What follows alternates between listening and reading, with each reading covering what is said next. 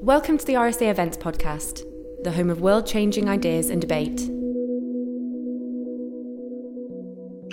Hello everyone, I'm Matthew Taylor, I'm the RSA's Chief Executive, and it really is my great pleasure to welcome you all to today's special event. I'm always delighted that people watch our events, come to our events, but it's a bit special for me, this one, for reasons I'm about to explain.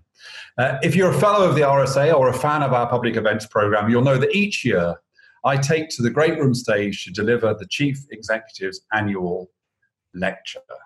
But given the unique circumstances we all find ourselves in this year, we decided to do things a little differently.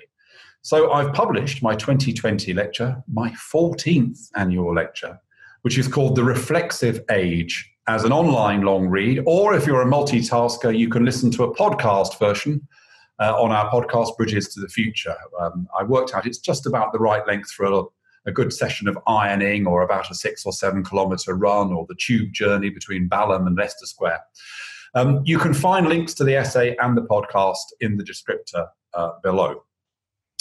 But I wanted also to subject my ideas to some critical scrutiny, and rather intimidatingly for me, but I'm very flattered, 2 brilliant public thinkers have agreed to join me today to share their thoughts and reflections in response. So joining me are the award-winning columnist and author Nesrine Malik, who is in Egypt. That's beyond the call of duty to be participating from the other side of the world, but a long way away. So thank you, Nesrine, for joining us. And Tim Bale, Professor of Politics at Queen Mary University of London, Deputy Director of the think tank, The UK and a Changing Europe, I think is somewhere near the south coast. I am actually back in the RSA for the first time, second time in 4 months. So Nesrine, Tim, hello and welcome. Thanks so much for being with me today.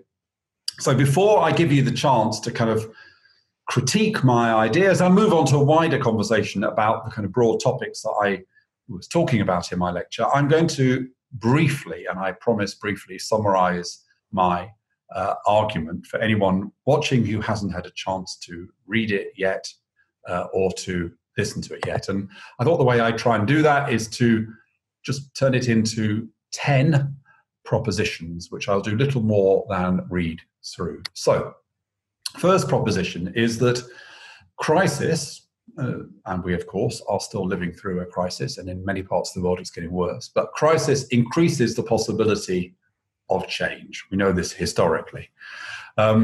We are moving away from the past eras, and we may be moving into a new era. We're moving away from what's left of neoliberalism, and populism may have peaked, particularly, I guess, if Trump loses in November.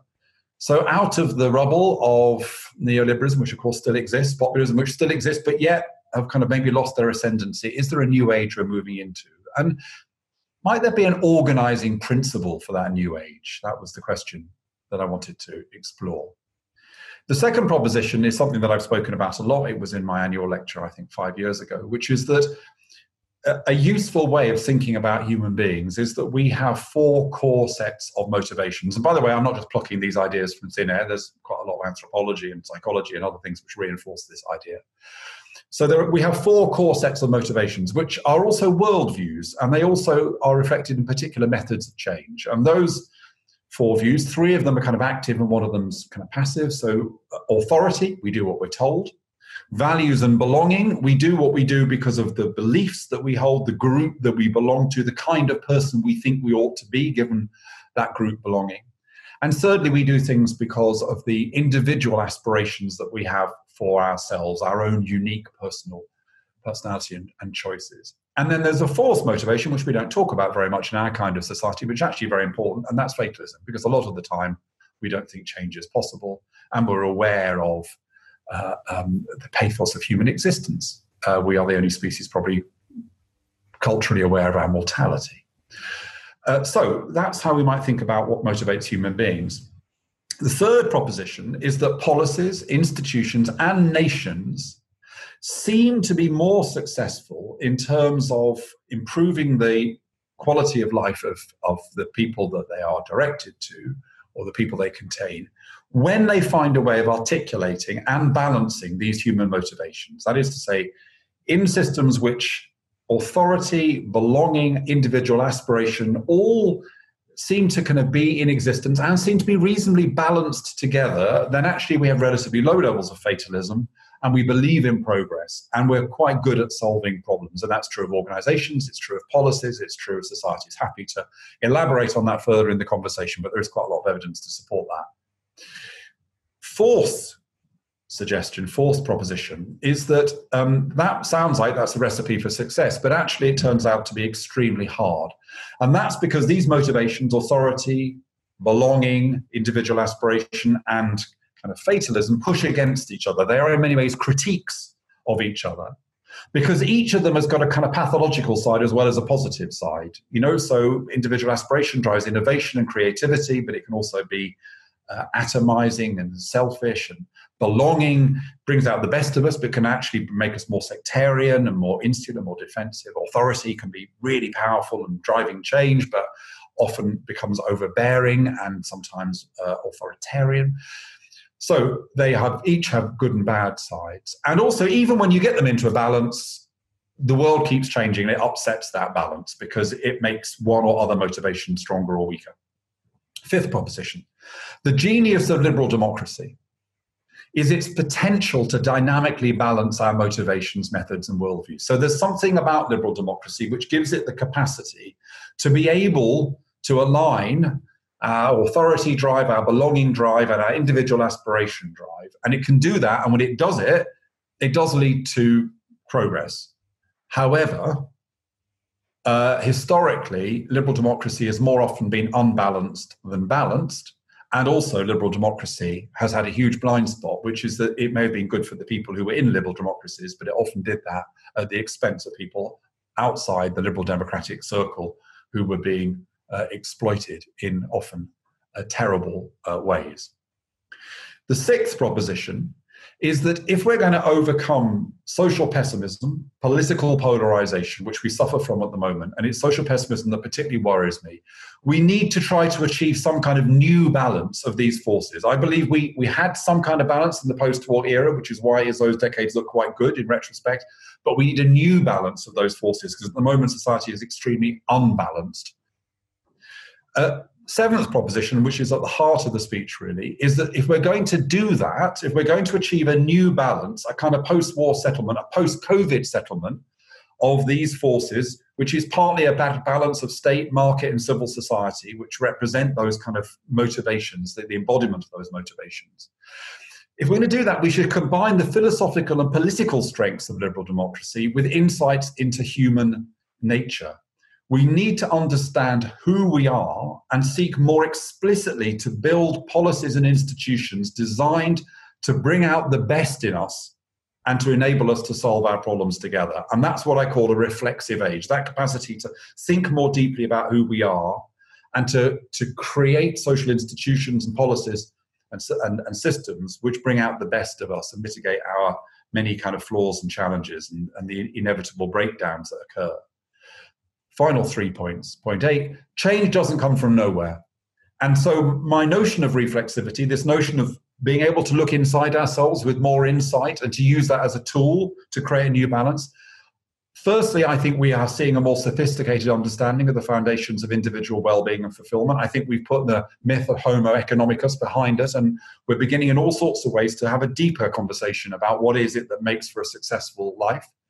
And secondly, when it comes to authority, I'm seeing lots more evidence of more thoughtful, more emotionally intelligent forms of leadership around the place. Far from universal, still lots of crap macho management out there and populist political leadership. But I'm seeing many signs, including amongst some politicians who are showing a different, much more intelligent form of leadership. A form of leadership that sees power not as something that you seize and use, but as something which you create and share. Ninth point, one but last point.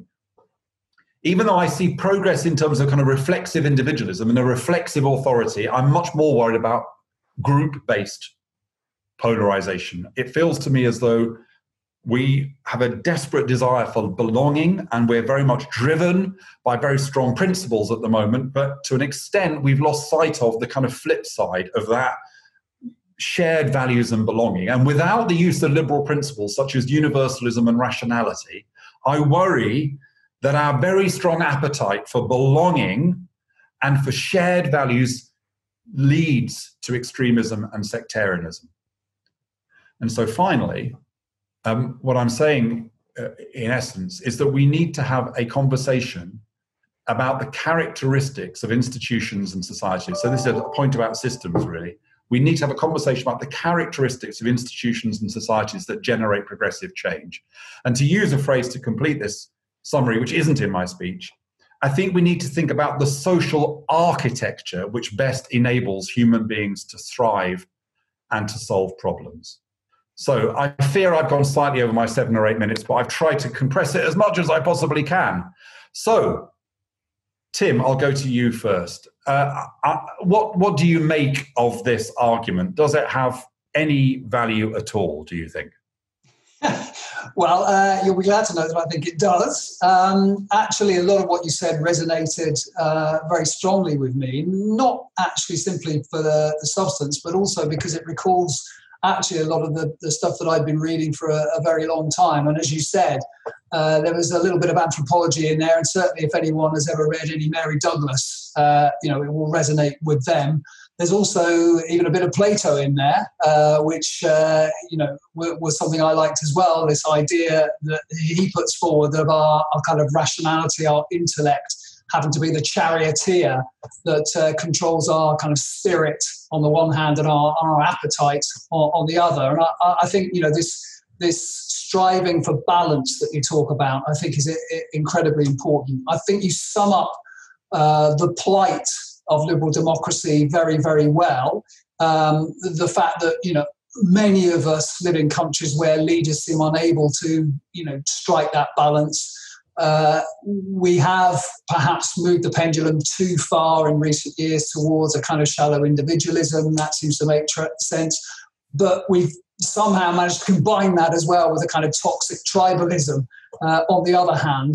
And I also, I think, like the way that you don't simply put the blame, as it were, on our leaders. You talk a lot about, us as a society needing to do something ourselves.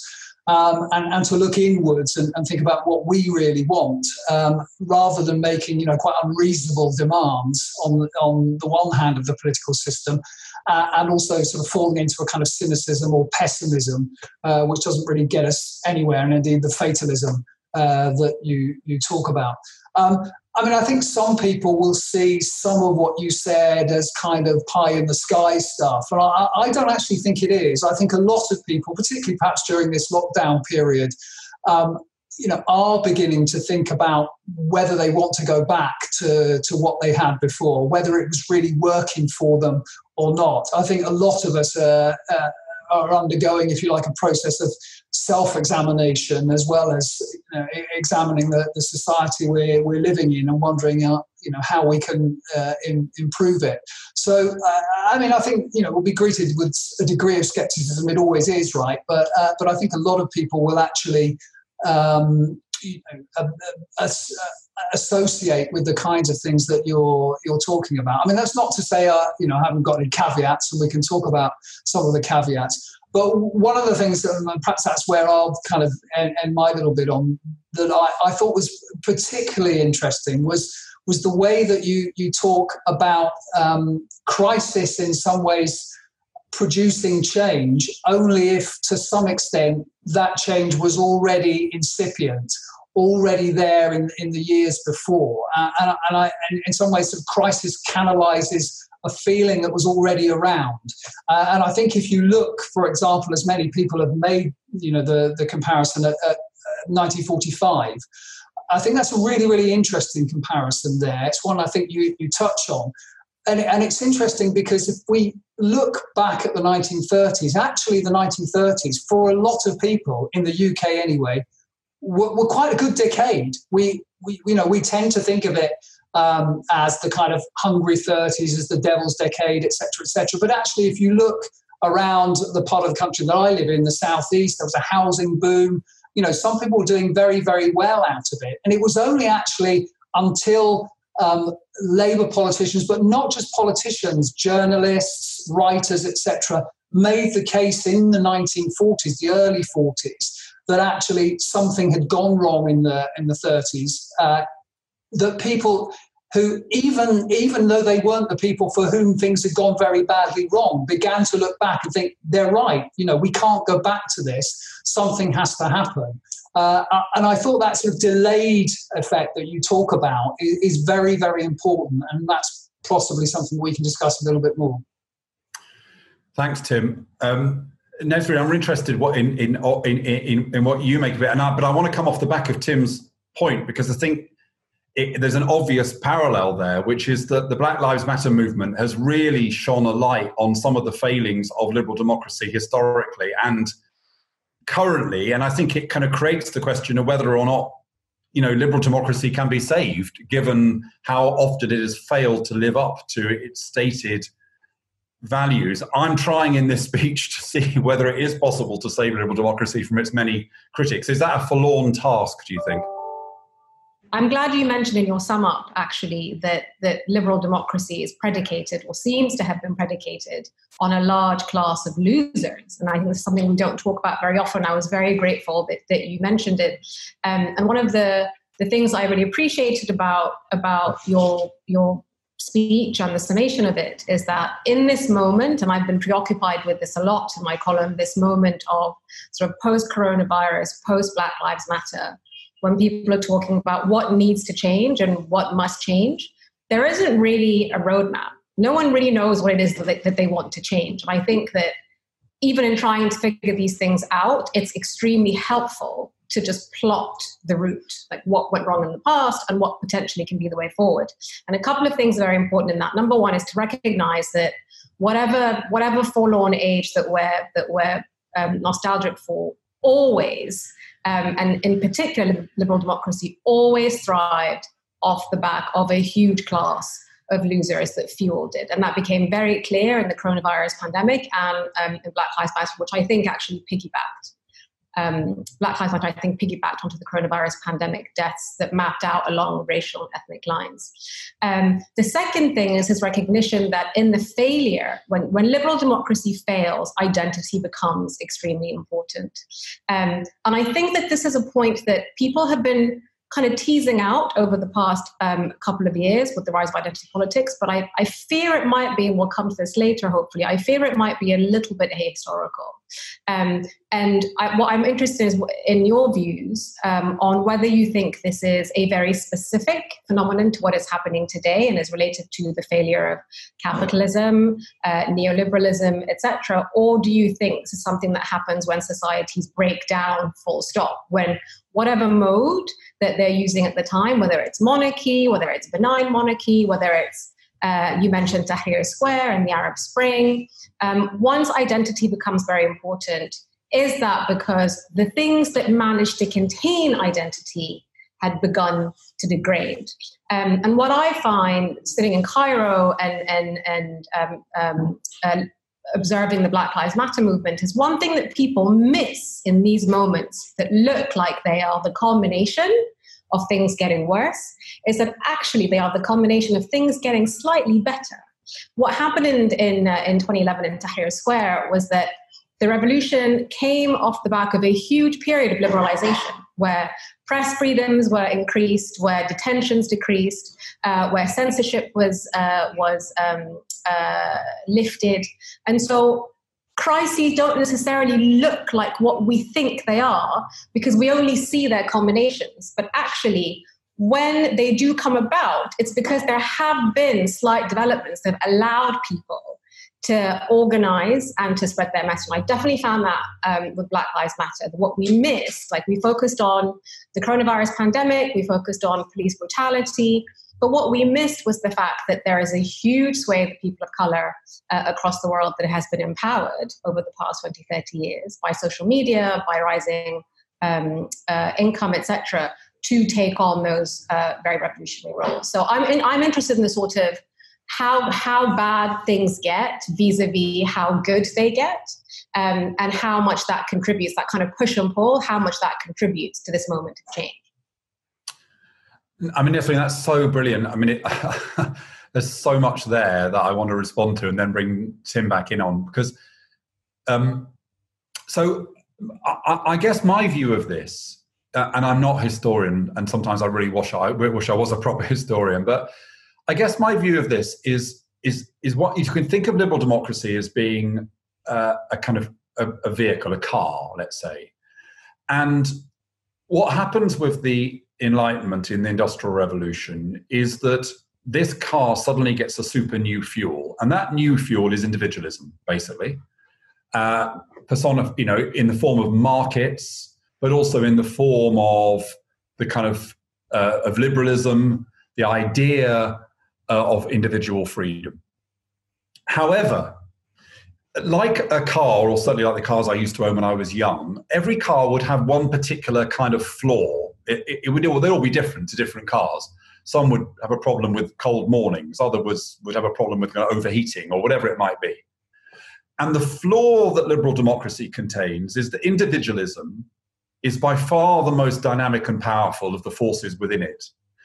And if liberal democracy is not managed effectively, individualism becomes too dominant, societies become too polarized, and then you get a kind of growth then of various forms of solidarity, some of which we would see as progressive, but others which are much more problematic. And they are a kind of reaction to what happens to societies when they get dominated by individualism. And I think that part of that is due to the fact that the birth of the modern era in the Enlightenment is an era where people fail to understand precisely your point, which is they fail to have a view of solidarity which is genuinely universal. They talk about universalism, but it's not universal, of course. It's not universal, in the West in relation to women and to working class people. And of course, it rests upon slavery, colonialism, and racism as well. So in a way, it's got these kind of flaws built into it, and it requires liberal democracy to be incredibly carefully managed, or else it will succumb to these flaws, the fact that individualism becomes overwhelming and leads to kind of polarization and inequality, the Gilded Age. We've seen this before. It is, as you say, Nesrine, it's a pattern that recurs. And also that the kind of notions of universalism and solidarity within liberal democracy have never really been universal and have never really done the work that is required to be truly universal.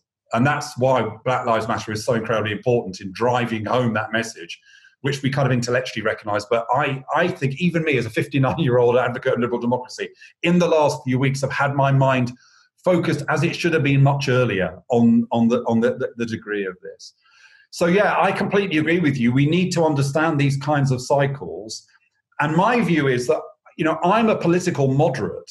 I am perfectly happy with the politics of progressive liberal democracy, a kind of Blairite politics. But the problem, I think, with the Blair-Clinton kind of project was it fundamentally underestimated how hard it is for liberal democracy to keep the balance.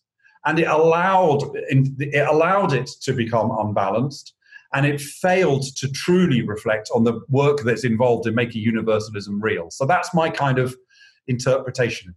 Tim, back to you. I mean, just to pick up on something you said there, you talk about it actually in the speech as well. This idea that somehow things have to be managed, but of course that then begs the question of who does the managing. And I guess one of the problems, and perhaps some of what Nesrine is talking about actually is relevant to this as well, is that that question is really, really vital. Is there some kind of, philosopher king who can do this? And I presume you don't think that's the case. You actually think that we have to self-manage this. This is why there has to be quite a lot of self-examination as well. I'm not sure I'm quite as pessimistic as you are in the sense of thinking that liberal democracy necessarily always tends as a sort of default towards too much individualism. I tend to think that the process is slightly more thermostatic than that, and that we have cycles, as you called them, whereby individualism seems to dominate, and then cycles where that is to some extent corrected by a degree of collectivism, and maybe that then overcorrects and we go back to a kind of individualism as well. But obviously I I take the point that both of you are making about the uninclusiveness in past times of liberal democracy, and I think Black Lives Matter clearly has made a huge difference to that. But also that goes back to, I think, the intellectual bankruptcy and the exposure, if you like, of notions of racial superiority that's been going on now for decades. And in some senses, we've finally caught up socially with what's happened intellectually on that front. So I see quite a lot of cause for hope here, because I guess I believe we are at one of those kind of thermostatic moments now, and some people would call it a pendulum, where actually, many people realize that we've overshot on the individualism and we need more collective solutions, and that actually the collective solutions can now be rather more universal than perhaps they used to be. But one thing I want to pick up in addition is something that actually is implicit and indeed in some ways explicit in what Nesrine said, which is that this takes agency, right? I mean, a crisis is not a vacuum into which things naturally flow into fill. We need people, we need ideas like yours. We need movements to actually make stuff happen, because it doesn't happen of its own accord. And to go back to the kind of 1940s point that I was making there, none of that would have happened. That 45 moment would not have happened without the kind of cultural work that people were doing, journalists, writers, filmmakers, whatever. To make 45 possible. It isn't just a political thing, it has to be a cultural thing as well. And that's where we come on to, Gramsci and hegemony and all that kind of stuff. So, Nesrine, to pick up on one of Tim's points, I mean, you're much closer to the political zeitgeist, I think, than I am. And yet my reflection on politics is that the politics of protest, the politics of idealism is so much more powerful than the politics of solutions, the politics of building coalitions. And in the RSA's account of the relationship between crisis and change, we argue that the reasons that crisis can lead to benign change is firstly that the desire and capacity for change exists before the crisis. Secondly, in the crisis, the demand grows. We see the future prefigured in some of the ways in which people respond to it. But then thirdly and critically, that coming out of the crisis, we have the kind of political coalitions and practical policy ideas to take advantage of people's openness to change. But that does require leadership in the end. I think, it requires thoughtful, reflexive, intelligent, humble leadership, but it still requires leadership. What's your view, Nesrine, of the possibility of any leader being able to forge a kind of progressive sense of common purpose right now, and to also win consent for the kinds of practical actions which are required? I mean, some leaders, one thinks of Jacinda Ardern, seem to have this kind of capacity, but it's unusual, and maybe she'll be unpopular in 6 months too. It's unusual, and also it's easier if you are in a smaller country with the more with kind of very clear fractures. And I think if you're in the UK or in the US or other countries in Western Europe, where there are waves and waves of immigration, where there are indigenous populations as well, then things become more difficult. This is an extremely crucial question, because the reason why it's so difficult for leaders now to forge that kind of progressive universalism coalition is that the leaders before didn't put in the work.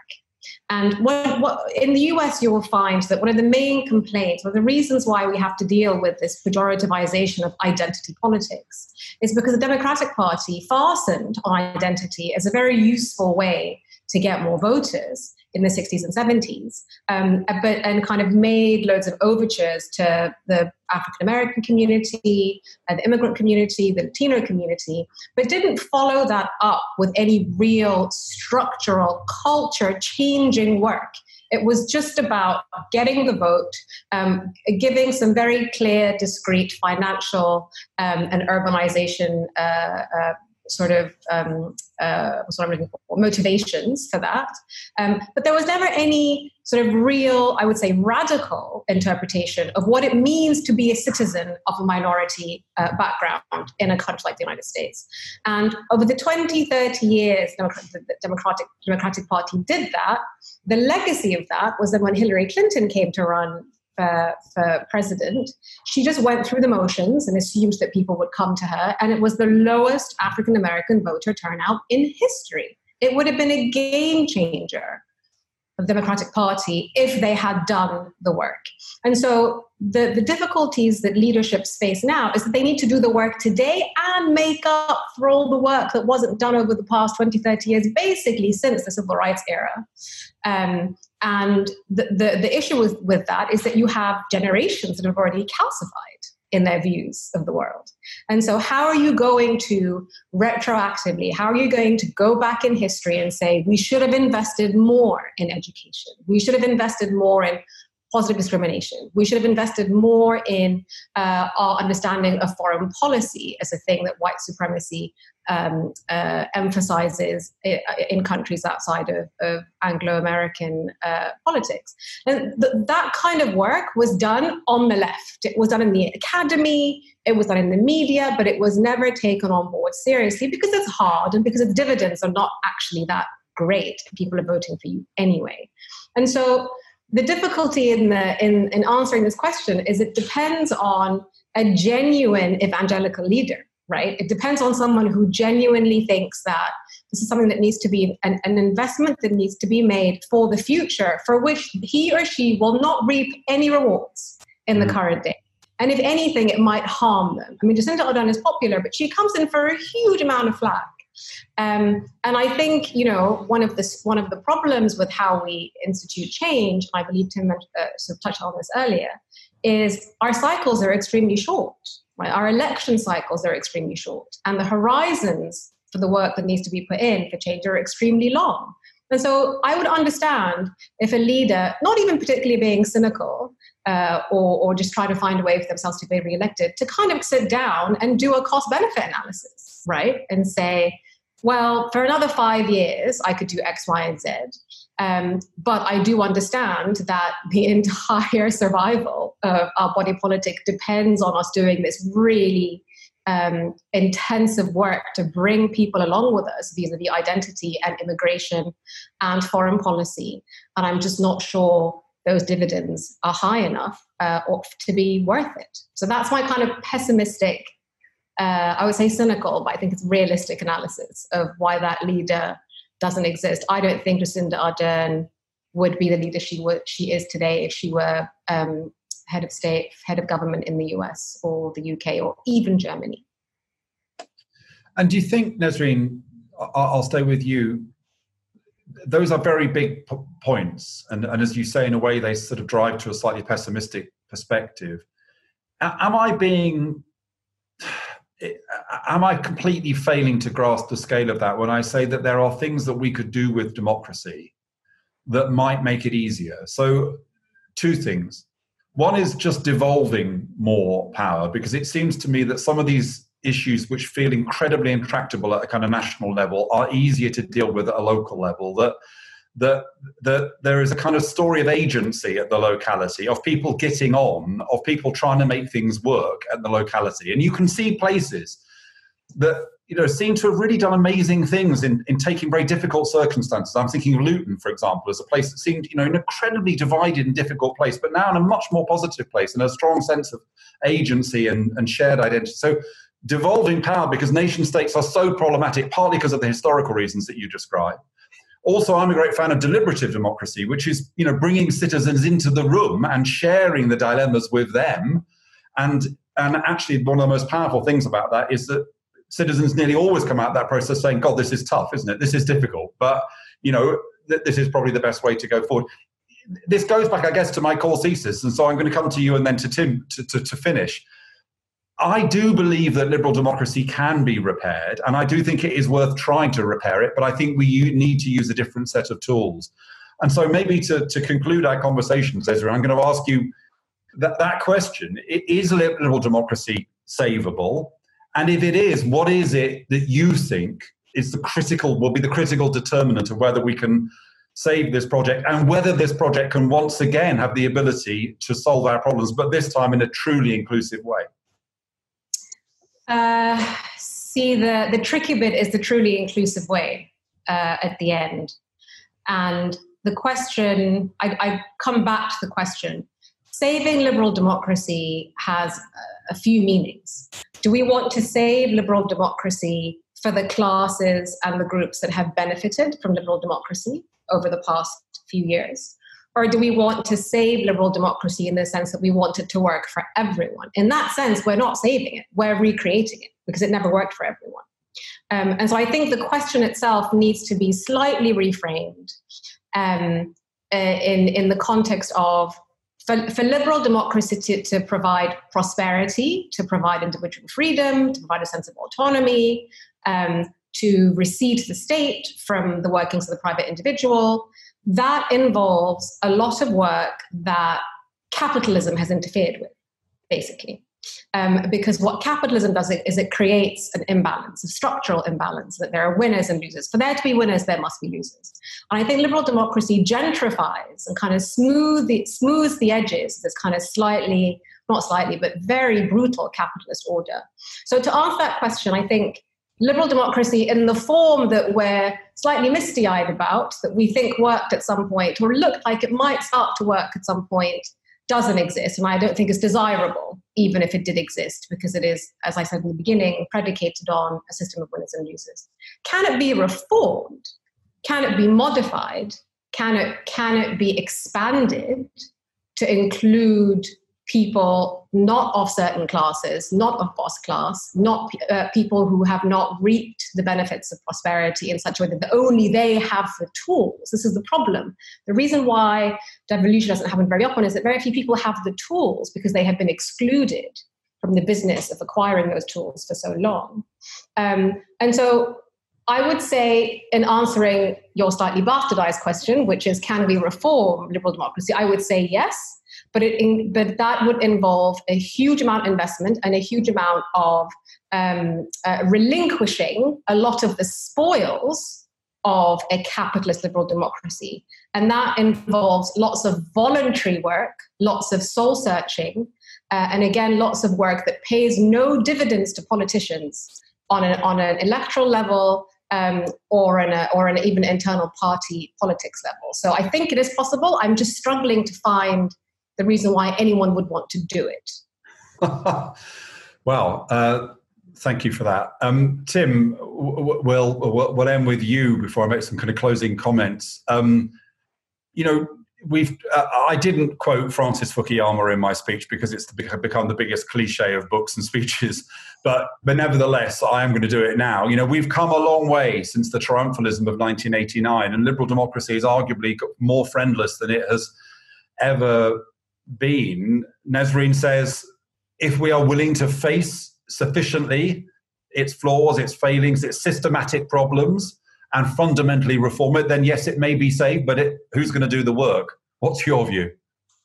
Well, I guess I'm rather less ambitious, but then it's easy for me to be less ambitious because in some ways, I'm clearly one of the people who, over the decades has benefited. I'm not one of the people who have necessarily been excluded. I mean, personally, I can't really see liberal democracy ever doing much more than mitigating some of the problems with capitalism. I don't see it being able to do very much more than that, although I think that's a very important role that it can play there. I think your point about tools is interesting. In your essay, you don't go into institutions, really. You deliberately shy away from doing that. You talk about all sorts of other interesting things. And one of the things you talk about actually is what you call, I think, or coming off the back of something someone else wrote, cathedral thinking, that goes to Nesrine's point about people needing to actually do stuff that goes beyond the next 3 or 4 years and do stuff that will benefit people beyond their generation and possibly after they pass away. And I think that is incredibly important. But I think your point about deliberative democracy is a really, really good one, actually. But that requires politicians to some extent not to promise to take back control, but it requires them to actually surrender a degree of control, because there's no point in deliberative democracy unless politicians, commit to honouring the results of that deliberative process. But I think, as you say, deliberative democracy is one of the ways forward, simply because it moves us away from this very kind of naive consumerist attitude to democracy that I think many people have fallen into. Which, is in some sense a transference from what they experience in the market, which is, if they at least have the resources, they can get what they want, when they want, how they want. And that's just not the way that democracy works. And I think one of the good things about deliberative democracy is that actually it forces people to realise that there are trade-offs and there is a kind of iterative process. It is the slow boring of hard boards that Weber talked about. So I think talking about the tools is very important. And clearly, as you both said, leadership is important. And I think Nesrin's right. I mean, the Josiah, as she's sometimes called in New Zealand, to some extent has it easy because she is in a small, face-to-face, informal, less hierarchical society.